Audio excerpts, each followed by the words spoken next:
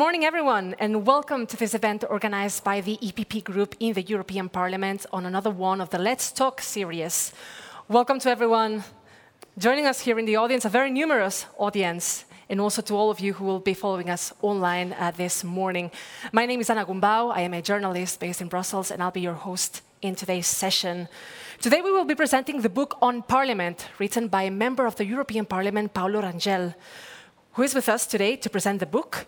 On Parliament traces back the history of the UK Parliament, how an institution that virtually used to have no powers became one of the most powerful institutions. And which lesson can the European Parliament learn from this history? Which similarities can we find in these two parallel stories?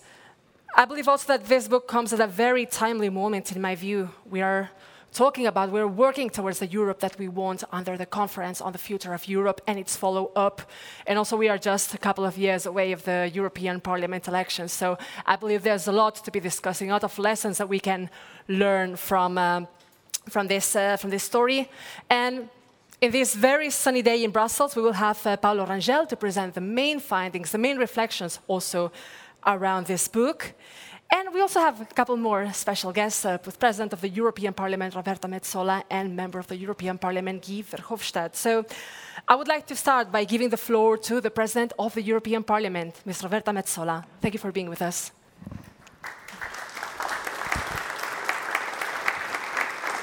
Thank you very much, querido Paulo, dear Guy, dear friends, dear distinguished guests. It is really a great pleasure for me to be here today alongside my dear friend and colleague Paulo Rangel as he is presenting his new book on Parliament, his newest book on Parliament. I have quite a few of them that we have talked about so often over the past years. Hand in hand with an active and successful political career, both at national and European level, one cannot help but admire Paulo's ability to preserve his academic career. His continued commitment with the academia bears testament to his determination to pushing the frontiers of our knowledge. And all of us, including the European Parliament as an institution, benefit through his continuous publications of essays and books like this one. And the book on Parliament especially cannot be more opportune or timely. After outlining the historical evolution of the parliamentary system in the United Kingdom, Paulo manages to establish a number of similarities with the European Parliament and our very unique institutional framework. On Parliament demonstrates in a very pragmatic way how Westminster became a pillar of British democracy, strengthening its powers and prerogatives over the centuries, and sometimes even going beyond the Constitution. It refers also to the reaction instead of revolution of the British Parliament to the attempt of both James I and Charles I of bringing absolutism to the old Albion. From then on, the different British institutions struggled in search, and I quote, of a dominant position on the constitutional chessboard.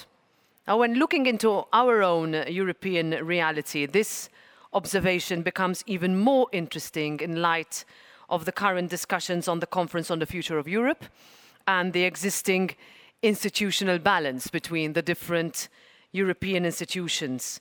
A good example, underlined by Paulo, is, for example, the way in which the British Parliament pushed to transform the right to petition into a real right of legislative initiative. And this European Parliament also claims that right, just like ultimately any other parliament in the world. And as you can see, there are no coincidences. Paulo is the rapporteur for our Parliament's right of initiative report, which will be voted upon in June during our plenary session in Strasbourg. Like Westminster, the European Parliament has been able to maximize and stretch, and I use these words as positive words, its powers, mainly since the Single European Act in 1986. And we are now, and especially after the entry into force of the Treaty of Lisbon, a pivotal institution for the European project. When reading Paulo's book, particularly his last chapter, we navigate through, and I quote, the constitutional powers of the European Parliament. Examples such as the rule of law conditionality mechanism and our ability to monitor, evaluate and scrutinize the recovery and resilience facility are concrete illustrations of our extended competences and powers, and that, let me make it clear, if it were not for this European Parliament, they would not exist. One other interesting concept in this book is that of plurality or diversity of our union, a diversity that realizes a unique project as heterogeneous as the European Union, with unique institutions, each one of them with a specific, unique source of legitimacy. And through his book, Paulo seeks to contribute to the discussion on this constitutional reality, a reality which, in his view, explains why the Parliament appears on the political stage as bearer of its own aspirations. Ladies and gentlemen, we are living in truly unprecedented times with Putin's illegal invasion of Ukraine, with an illegal war raging on our continent. The world is watching us now more than ever before, and it is vital that we remain united with Ukraine and its people. And to reflect this unity, we cannot be afraid of reforming this constitutional reality. And this is why this Parliament has called for a European Convention to respond to the proposals of the Conference on the Future of Europe. And I'm very, very proud to share a stage during this discussion with Guy, so that we can explore ways to amend our treaties, to reinforce our democratic system, to use this in a way that we can be more effective, more assertive, and even more democratic. And this must be ultimately a common goal for all of us in this Parliament that want this institution to move forward. Last word, I would like to conclude by thanking Paulo not only for his book and for everything that it represents, but really also being a driving force in our Committee for Constitutional Affairs dealing with these topics. Paulo doesn't know this, but before I joined this Parliament, I used to attend the Constitutional Affairs Committee meetings because I like to do that, and really watch discussions between different political group representatives on different ideas, sometimes out of the box, sometimes provocative, but that is a committee, I see Dominic here also, that really discusses things that when you go out of the room, you go, can we share them? Shall we tell anyone this?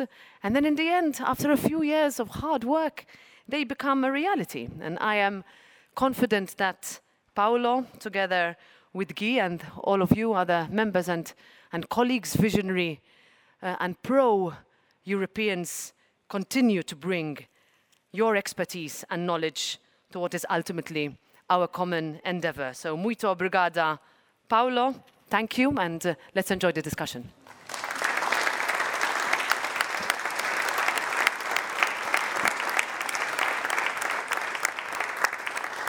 Thank you very much, President Metsola. And indeed, we cannot be afraid in the context that we are living at the moment to dare to be reforming our democratic, our constitutional system towards a more strengthened democracy. So, following up, I would like to give the floor to Mr. Guy Verhofstadt, member of the European Parliament, for some introductory remarks as well. Well, thank you very much. I think we can do it like that, yeah, so that's more familiar. Huh? We are in the EPP family, even when I am. So, thank you, Manfred. First of all, congratulations to Paulo when he asked me to introduce, together with the President of the Parliament, his book. I asked him, it's about what? It's about transnational lists, Paulo? No, he said, it's not about transnational lists. That, okay, but he announced that the next book will be about transnational lists. So I said yes, because I think the book, I like more the other side of the book, The Roots of Westminster Democracy and the Future of the European Parliament, because it's about that. Is really coming at the right moment, because we are discussing a convention, discussing how we can increase the democratic scrutiny inside our European democracy, and that means automatically the role of the European Parliament. And what is so interesting in the book is Paulo gives us an overview of this Westminster Parliament, but it didn't start with the name Parliament. It started in the beginning of the 13th century with a name of the Great Council, Magnum Concilium. It's not this council there, so it's another. And this Great Council, what is so important to underline, what is underlined in the book, got already from the start in the 13th century. I think that's my group leader asking where I am. Got from the beginning in the 13th century the possibility to issue and to discuss and to decide on taxes. That was the start. So the Magnum Concilium, before it was named Parliament, that is rightly described and very interesting in the book, was already in the beginning of the 13th century, before it was called Parliament, the organization that decided in England about the income. And I tell this story looking to Manfred Weber, because Manfred Weber, as the head of the working group Democracy, will remember that especially that issue was until the end the reason why the report on the Conference of the European Union was published so lately. Because there were some members in the conference who didn't want to write it down, the necessity to have a European Parliament that, as every national parliament, has all budgetary rights. That means not only on expenditures, but also on the income, raising taxes on the European level. And it's only afterwards, in the 13th century, in 1248, that the Magnum Concilium became Parliament. And then gradually, and that is well described in the book by Paulo, will have a right of petition, later on the possibility to have legislative initiatives, will also extend its control on the executive, what was not called the government at that time. So it started, in fact, with taxation, revenue. What is the money we give to the king to go to war, to organize his administration in the English society in the medieval time. That is the reality. That's the start. So I think that what we need to do, Paulo, is to buy 450 copies of this book with the Parliament and to send it to every member of the conference the fastest as possible, so that they can see why it is necessary that in the conclusions of the conference we want also to talk about the budgetary role, the budgetary rights of Parliament, because a Parliament starts with that. And so I think we have still an important way to go with the European Parliament. That is the conclusion of this book. We are not there. We could have been there if the French have not voted against the first try to have a constitution in 1954 in their French National Assembly. Because in the first draft of the constitution in 1954 of von Brantano and other important leaders, there was foreseen that there was a European Parliament already, directly elected, with also the power on taxation and income. But unfortunately, it can happen in the French National Assembly. They voted, in fact, that constitution down, not the first time, by the way in 54. And that meant the end. And we had to wait until Spinelli, 1979, before we got the European Parliament. So we are still not there. This book of Paulo is a reminder that we need, in the coming years, to do our utmost to have also the question of income, taxation, on the table as a competence of the European Parliament, as it is the case for every parliament in every country worldwide. What it shows also that this can happen gradually. That is that a parliament is not from day one a certain organization directly elected with some powers. No, it evolves in the time. That's also the case for the European Parliament. The European Parliament is today a very different animal, I should say, than it was in 1979. But it needs to go further. That's the lesson of the book. And we have an opportunity to do that. The opportunity is the convention we were asking for 40, based on Article 48. I don't know if we have to send that also to the members of the council immediately. I think that we need to do it because it will remember that this is a fundamental issue that we have to discuss in the coming years. And I'm very grateful to Paulo for his important contribution. There was no better timing to issue this book than today. And the fact that we compare it to the British, that's, I think, also a good way to do it. Thank you very much. Thank you. And congratulations, Paulo.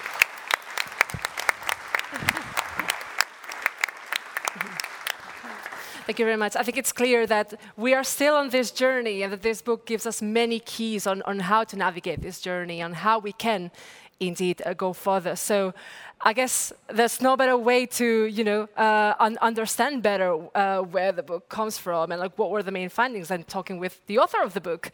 We have Mr. Paulo Rangel with us. Why the UK Parliament? What prompted you to write the book? Well, first let me thank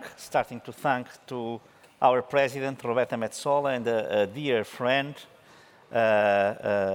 for this availability to be here today, and also to Guy Verhofstadt in these debates that you were quoting from AFCO. I always learned a lot with Guy Verhofstadt, also disagreed a lot, especially on transnational lists, but the truth is that there is a spirit of learning there that is really very, I'd say, productive and very constructive.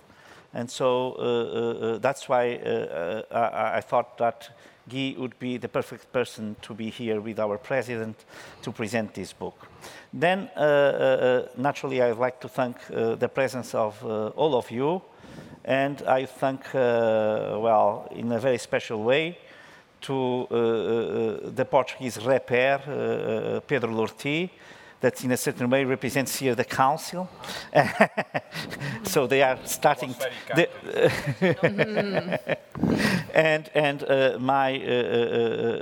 chairman of my group, Manfred Weber, that also is a very dear friend. And greeting them, I'm greeting all of you, all the members, all the assistants from members, all the staff from EPP and from the Parliament, and also some former members of staff that were very kind to be here today, and that I have learned a lot with them, and so for me it means really a lot. This being done, this, I say, gratitude moment, I'd like only to stress or underline 2 or 3 things in a certain way, having already a dialogue with the two, both with Roberta and Guy. First, I'd like to say that it is true that the name of the Parliament after Magna Carta and even a bit before, it was Great Council. But before that, even before the Norman conquer of Britain, so in the Anglo-Saxon times, the name was Vitana Gemot or Uitana Gemat. And this means the Council of Wise People. I would say wise men, but as Francis is here, I would say wise people.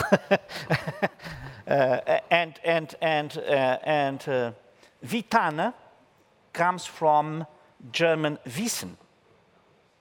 And wise has the same origin of Wissen. And by the way, witness in English, that is the person that can see, that sees the things.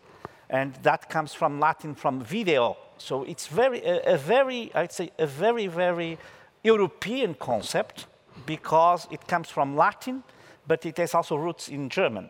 That is video, wissen. So to know in German is to see in Latin, because the ones that see are the ones that know. And this was the council of these wise people. And so that is an invitation for Parliament in this very moment that we are willing to trigger Article 48 and to create the conditions to have a convention, that we have to be very wise. And if we are very wise, I think that we will convince the Council to go forward with the convention. And that would be my first statement. And the second is related to this idea that is very present in the book, that is the British Revolution that took place in 1688. That means 100 years before the French Revolution. Was not a revolution, but a reaction. It was in this struggle, in this fight between the progressives that were absolutists and the conservatives that wanted to keep the powers of the Parliament, it was the conservative side that won. And this is only to say that this prerogative of the Parliament of creating and issuing taxes was not only of British Parliament. In 12th, 13th century, 14th century, it was of Portuguese and Castilian Cortes, of all the diets, what we call in German Tag, across the different, I'd say, German monarchies and also in France. So all the parliaments used to have this power. But then in the continent, as the absolutists won, then the parliament was extinguished. And so we lost this power. But in Britain, as the conservatives in this civil war of the 17th century managed to win at the very end of the century, then they kept the powers that they had from the Middle Ages. And so only to say this is not a British thing. If you look at Bulla Aurea from Andrew II of Hungary, by the way, at those times Hungary was the front runner of freedoms and liberties. It has already these kind of prerogatives, and all across Europe. So this is an European tradition and an European heritage, and we are the ones that have the responsibility to restore at the European level this capacity. And so these would be my two main remarks, with the last one that, by the way, President Roberta Metsola has also stressed in a quite, I'd say, a vocal way, that is, British Parliament was always very, very courageous, trying to stretch, to push, to extend all the powers that they had, and to use them to persuade or even to oblige the king to acknowledge their own powers. And that's what we have to do. We have done that with the President of the Commission vote, when we say, you have here an agenda, and only if you accept this agenda and you commit to implement it, we will vote for you. We have made this also with the conditionality in the case of Next Generation EU. We are going to give a vote in favor, but then we need conditionality. And this is the way that we should also move.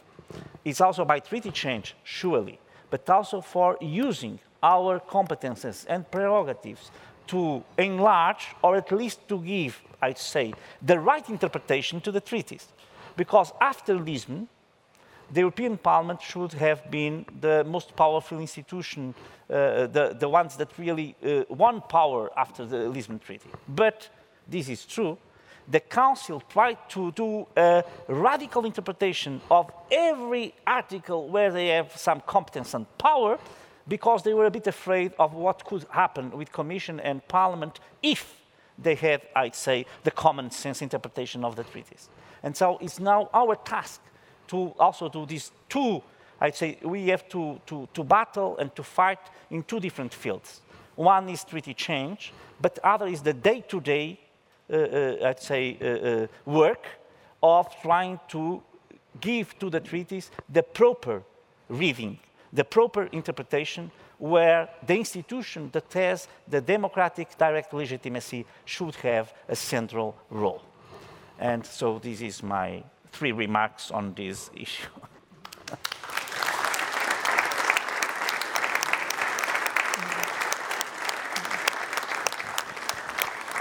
Thank you very much, Mr. Rangel. I would like to maybe pick up on this very last point on how, within the treaties and within the Parliament's day-to-day work, can we make the most use of the powers that we have? And I think it would be interesting to have the take of President Metsola and Mr. Verhofstadt, if you would like to respond to that. Well, perhaps a few words from my end to just, as you said, pick up from what Paulo, where he just ended, because I think that on the one hand, yes, we need to look at where things can be improved. Yes, we need to see from, as I mentioned in my speech, from a defense perspective, is the current institutional framework, the current treaty language allowing us to do what not only we need to do, but what we have done over the past 3 months, even though we have used, let's say, several reasons not to do it in the past. Similarly, on health, during the pandemic, we have, let's say, discovered powers, either that we didn't know we have, or that we simply gave to ourselves. So in this treaty look, and the fact that this Parliament is pushing and is the institution that will trigger that look to be seen, it is something that we need to really, really examine. It's not only about the language, but it's also about the political will of the European Union to act. Guy, you mentioned Manfred's working group on democracy. This was one of the first conversations that took place. I remember one of the first meetings. Like, what do we mean by democracy, and why is it important in that context that it was the Parliament leading the discussions? Because that has to be the position that this Parliament has to take during the convention and when presenting our asks before the other institutions. And they are asks that will not, let's say, be without negotiations. I think they are asks that really should be the bottom-up approach of what citizens want from us. I would rather not have, let's say, a debate of who wants which word to be in and which word to be out, but more about where can there be more Europe rather than can be less Europe. But here, I will also use a personal experience from 20 years ago where, with a huge enthusiasm, we were part of the negotiations of the Constitution, where we really looked at this project as something phenomenal and revolutionary. And I remember thinking how amazing that the word solidarity is in the chapter of Justice and Home Affairs, and how there's no unanimity on migration. There's no unanimity, which means that there are countries around the table, all of them, that agree that in the area of Justice and Home Affairs, solidarity needs to be shown. Now I look back and I say I was naive, because whenever we talk about the emergency brake or the possibility for one government to stop things from going further, that has been used at every single instance in order to try to circumvent qualified majority. So I think going forward in what we want as a parliament to do, looking at what we've done over the past years in terms of pushing the boundaries of where consensus can be found, but also where sometimes there was a veto when you should not have had a veto, is something that we all have to put, I think, our national governments on the spot on. And I think this is important because the citizens in 2024, we are up for election. So 2024, they're going to say, what have you done? In 2019, out of 28 member states, 26 had migration at the top. The exceptions were UK and Ireland because Brexit was the top concern there. We need to look back and say, listen, have we managed to make the advances that we needed to do? Because we promised that. And when people look to the European Union and they look to the European Parliament, they say, okay, on climate, have we been ambitious enough? Have we started to look at energy as what we have always seen it as something political? And that when we are currently discussing our climate ambitions, it's also about security. And it's also about being innovative and not having the environment and the economy as being mutually exclusive. I think this Parliament can push forward that argument. And that can be done within the context of the Convention in order for us in 2024 to say we have recognized that the citizens want from us to act on this. It is not about us telling them, we think you should think this, but rather than we heard you multiple times. In some countries, successes were registered in terms of how many people voted for the European Parliament, but in some countries less. And I think if we manage to bridge that with how we approach the Convention with a bottom-up approach, but a realistic improvement of where this Parliament can be the leader and finds its pro-European convergence of what can be done at an institutional level, I think we can really say and look back as this having been the perfect opportunity that we seized the moment and delivered on it. And I think this also brings the notion of trust from citizens, which I believe that we can get back to it later in the discussion if we have a little time. Mr. Verhofstadt, would you like to react to it also? Yeah, I was looking to what British king was decapitated and killed by Parliament, and was because you asked me what need Parliament to do. I think it was Charles I. Is it Charles I? Yes. Charles I. Yeah, I was looking into the book. So I don't want to ask who would be the king in this picture. Because we are saying, the book is in fact about how at a certain moment, the Parliament. Killed their own king to have the power as they have today. So I don't now propose that Charles Michel is decapitated or what. So don't write that in your articles. But what I mean is you need at a certain moment, I think, with the European Parliament to go to the ultimate the ultimate fight to have a full-fledged European democracy. In Europe. And that is, like I said, not by decapitating somebody, but you have an important weapon for that, and Parliament has the budget, the expenditures. And many of the member states need that budget. Many of the member states needs also next generation EU fund that is also under control. Partially of the Parliament. So it's, in my opinion, if we want to make progress, we have to have the guts to use that budgetary right that we have already today, and not to look too much into the budget in budgetary lines, cohesion funds there, agriculture there, but the global picture. And to use our budgetary rights in the global fight on the powers of the Parliament. So that's a little bit a modern version of what happened in the 17th century in Britain. I believe that President Metsola will need to go. No.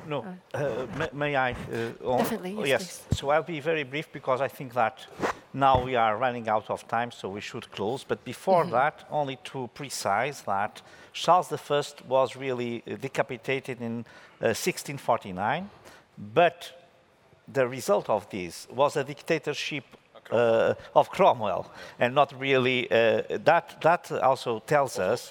And so the Parliament restored the monarchy with his son, Charles II, in 1660. 11 years after. And this is important also to see.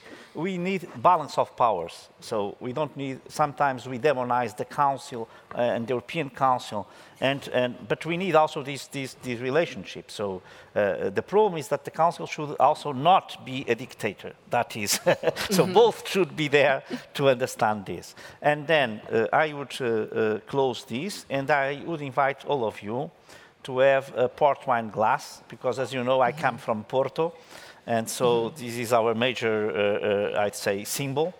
And so if you want an aperitif before lunch, you have now the great opportunity that is, I'm sure, better than the book of tasting port wine. Thank you very much. Thank you. Thank you very much indeed. We need to conclude the session, not the least because we have some glasses of port waiting for us. But thank you very much to President Metsola, to Mr. Rangel, and to Mr. Verhofstadt for joining the discussion, to all of you joining us in person, online, and see you at the next event.